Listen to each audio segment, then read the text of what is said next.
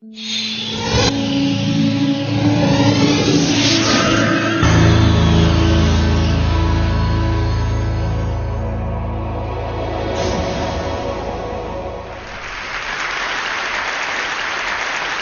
tell you a little bit about irrational behavior, not yours, of course, other people's. After being at MIT for a few years, I realized that writing academic papers is not that exciting. I don't know how many of those you read, but it's not fun to read and often not fun to write, even worse to write. So I decided to try and write something more fun. And I came up with an idea that I would write a cookbook. And the title for my cookbook was going to be Dining Without Crumbs, The Art of Eating Over the Sink. And it was going to be a look at life through the kitchen. And I was quite excited about this. I was going to talk about a little bit about research, a little bit about the kitchen. We do so much in the kitchen, I thought this would be interesting. And I wrote a couple of chapters and I took it to MIT Press and they said, cute but not for us. Go and find somebody else. I tried other people and everybody said the same thing, cute, not for us. Until somebody said, look, if you're serious about this, you first have to write a book about your research. You have to publish something, and then you'll get the opportunity to write something else. If you really want to do it, you have to do it. So I said, I really don't want to write about my research. I do this all day long. I want to write something else, something a bit more free, less constrained. And this person was very forceful and said, look, that's the only way you'll ever do it.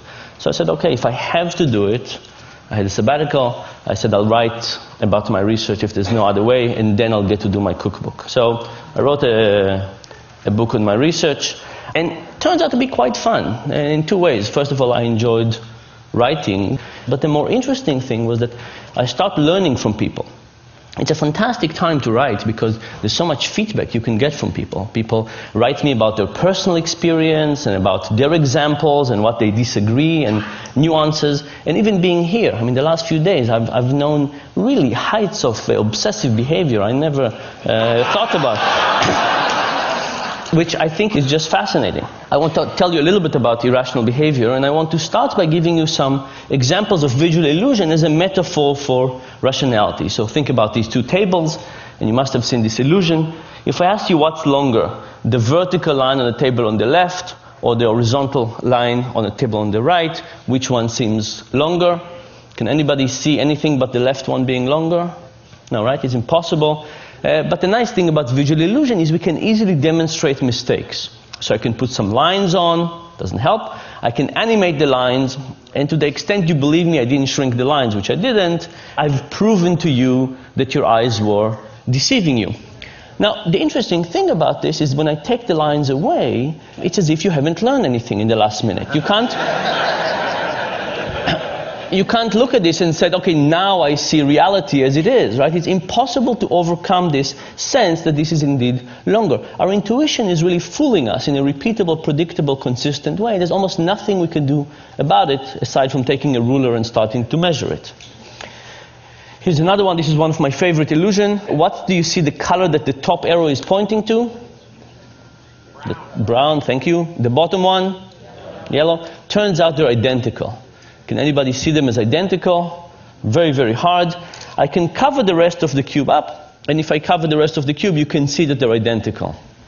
And if you don't believe me, you can get the slide later and do some arts and crafts and see that they're identical.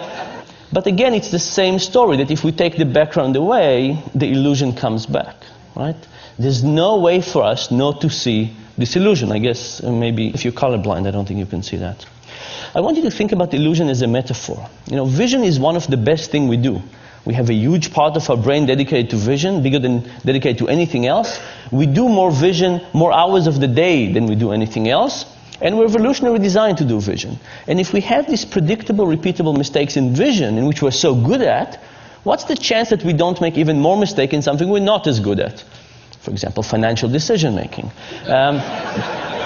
Something we don't have an evolutionary reason to do, we don't have a specialized part of the brain, and we don't do that many hours of the day. And the argument is that on those cases, it might be the issue that we actually make many more mistakes.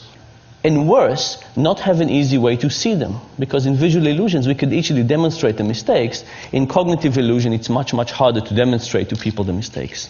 So I want to show you some cognitive illusion, or decision-making illusion in the same way. This is one of my favorite plots in social sciences. It's from a paper by Johnson and Goldstein. And it basically shows the percentage of people who indicate that they would be interested in giving their organs to donation. And these are different countries in Europe, and you basically see two types of countries. Countries on the right that seems to be giving a lot, and countries on the left that seems to be giving very little, or much less. The question is why? Why do some countries give a lot and some countries give a little? When you ask people this question, they usually think that it has to be something about culture, right? How much do you care about people? Giving your organs to somebody else is probably about how much you care about society, how linked you are. Or maybe it is about religion. But if you look at this plot, you could see that countries that we think about as very similar actually exhibit very different behavior. For example, Sweden is all the way on the right, and Denmark, that we think is culturally very similar, is all the way on the left. Germany is on the left, and Austria is on the right. The Netherlands is on the left, and Belgium is on the right. And finally, depending on your particular version of European similarity, you can think about the UK and France as either similar culturally or not. But it turns out that from organ donation, they're very different. By the way, the Netherlands is an interesting story. You see, the Netherlands is kind of the biggest of the small group. Turns out that they got to 28% after mailing every household in the country a letter begging people to join this organ donation program. Right, so you know the expression, begging only gets you so far? It's 28% in organ donation. But whatever the countries on the right are doing, they're doing a much better job than begging. So what are they doing? Turns out the secret has to do with the form at the DMV. And here's the story. The countries on the left have a form at the DMV that looks something like this. Check the box below if you want to participate in the organ donor program. And what happens? People don't check and they don't join. The countries on the right, the ones that give a lot, have a slightly different form. It says check the box below if you don't want to participate. Interestingly enough, when people get this, they again don't check, but now they join the program. Now, think about what this means. You know, we wake up in the morning and we feel we make decisions. We wake up in the morning and we open the closet and we feel that we decide what to wear, and we open the refrigerator and we feel that we decide what to eat. And what this is actually saying that much of these decisions are not residing within us. They're residing by the person who's designing that form. When you walk into the DMV, the person who designed the form will have a huge influence on what you'll end up doing. Now, it's also very hard to intuit these results. Think about it for yourself. How many of you believe that if you went to renew your license tomorrow and you went to the DMV and you would encounter one of these forms, that would actually change your own behavior? Very, very hard to think that it will influence us, right? We can say, oh, these funny Europeans, of course it would influence them. But when it comes to us, we have such a feeling that we're in the driver's seat. We have such a feeling that we're in control and we are making the decision that it's very hard to even accept the idea that we actually have an illusion of making a decision rather than actual decision. Now, you might say, you know, these are decisions we don't care about. In fact, by definition, these are decisions about something that will happen to us after we die. How could we care about something less than something that happens after we die? So a standard economist, somebody who believes in rationality, would say, you know what? The cost of lifting the pencil and marking a V is higher than the possible benefit of the decision, so that's why we get this effect. But in fact, it's not because it's easy, it's not because it's trivial, it's not because we don't care, it's the opposite. It's because we care, it's difficult, and it's complex, and it's so complex that we don't know what to do. And because we have no idea what to do, we just pick whatever it was that was chosen for us. I'll give you one more example for this. This is from a paper by Redelmeyer and Shafir. And they said, you know, would this effect also happens to experts? People who are well paid, experts in their decisions, do it a lot. And they basically took a group of physicians. And they presented to them a case study of a patient. And they said, here's a patient, he's a 67-year-old farmer, he's been suffering from a right hip pain for a while. and then they said to the physician, yes, you decided a few weeks ago that nothing is working for this patient. All these medications, nothing seems to be working, so you refer the patient to hip replacement therapy. Hip replacement, okay? So the patient is on a path to have his hip replaced. And then they said, half the physician, they said, yesterday you reviewed the patient's case and you realized that you forgot to try one medication.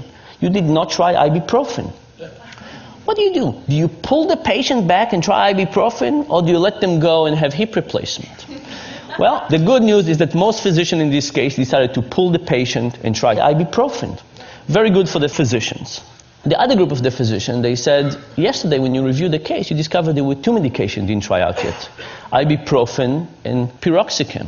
They said, your two medications didn't try out yet. What do? You let them go, or you pull them back. And if you pull them back, do you try ibuprofen or piroxicam? Which one? Now, think of it. This decision makes it as easy to let the patient continue with hip replacement, but pulling them back all of a sudden becomes more complex. There's one more decision.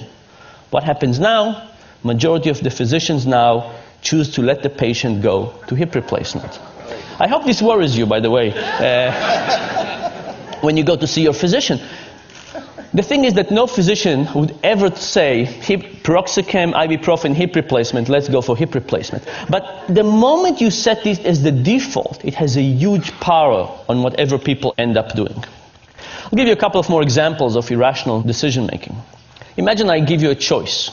Do you want to go for a weekend to Rome, all expenses paid, hotel, transportation, food, breakfast, a continental breakfast, everything, or a weekend in Paris? Now, weekend in Paris, weekend in Rome, these are different things. They have different food, different culture, different art. Now, imagine I added a choice to the set that nobody wanted. Imagine I said a weekend in Rome, a weekend in Paris, or having your car stolen. Now, it's a funny idea, because why would having your car stolen in this set influence anything? But what if the option to have your car stolen was not exactly like this? What if it was a trip to Rome, all expenses paid, transportation, breakfast, but doesn't include coffee in the morning? If you want coffee, you have to pay for it yourself. It's €2.50. Now, in some ways, given that you can have Rome with coffee, why would you possibly want Rome without coffee? It's like having your car stolen. It's an inferior option. But guess what happened? The moment you add Rome without coffee, Rome with coffee become more popular, and people choose it. The fact that you have Rome without coffee makes Rome with coffee look superior, and not just to Rome without coffee, even superior to Paris. Here are two examples of this principle. This was an ad from The Economist a few years ago that gave us three choices.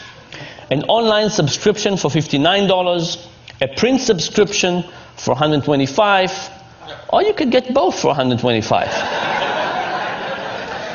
Now, I looked at this and I called up The Economist and I tried to figure out what were they thinking. And they passed me from one person to another, until eventually I got to a person who was in charge of the website, and I called them up and they went to check what was going on, and the next thing I know, the ad is gone and no explanation. So I decided to do the experiment that I would have loved The Economist to do with me. I took this and I gave it to 100 MIT students. I said, what would you choose? And these are the market share. Most people wanted the combo deal. Thankfully, nobody wanted the dominated options. It means our students can read. But now, if you have an option that nobody wants, you would take it off, right? So I printed another version of this when I eliminated the middle option, and I gave it to another 100 students. Here's what happens. Now the most popular option became the least popular, and the least popular became the most popular. What was happening is that option that was useless in the middle was useless in the sense that nobody wanted it. But it wasn't useless in the sense that it helped people figure out what they wanted. In fact, relative to the option in the middle, which was get only the print for $125, the print and web for $125 looked like a fantastic deal. And as a consequence, people chose it. The general idea here, by the way, is that we actually don't know our preferences that well. And because we don't know our preferences that well, we're susceptible to all of these influences from the external forces, the defaults, the particular options that are presented to us, and so on. One more example of this. People believe that when we deal with physical attraction, we see somebody and we know immediately whether we like them or not, attracted or not. This is why we have these 4-minute dates. So I decided to do this experiment with people. I'll show you graphic images of people, not real people. The experiment was with people. I showed some people a picture of Tom and a picture of Jerry, and I said, who do you want to date, Tom or Jerry? But for half the people, I added an ugly version of Jerry. I took Photoshop and I made Jerry slightly less attractive. The other people, I added an ugly version of Tom.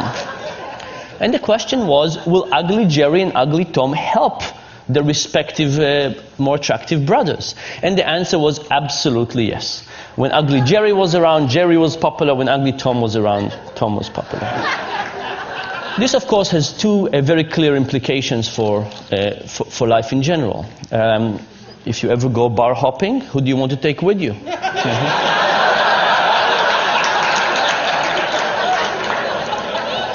You want a slightly uglier version of yourself. Similar, but slightly uglier.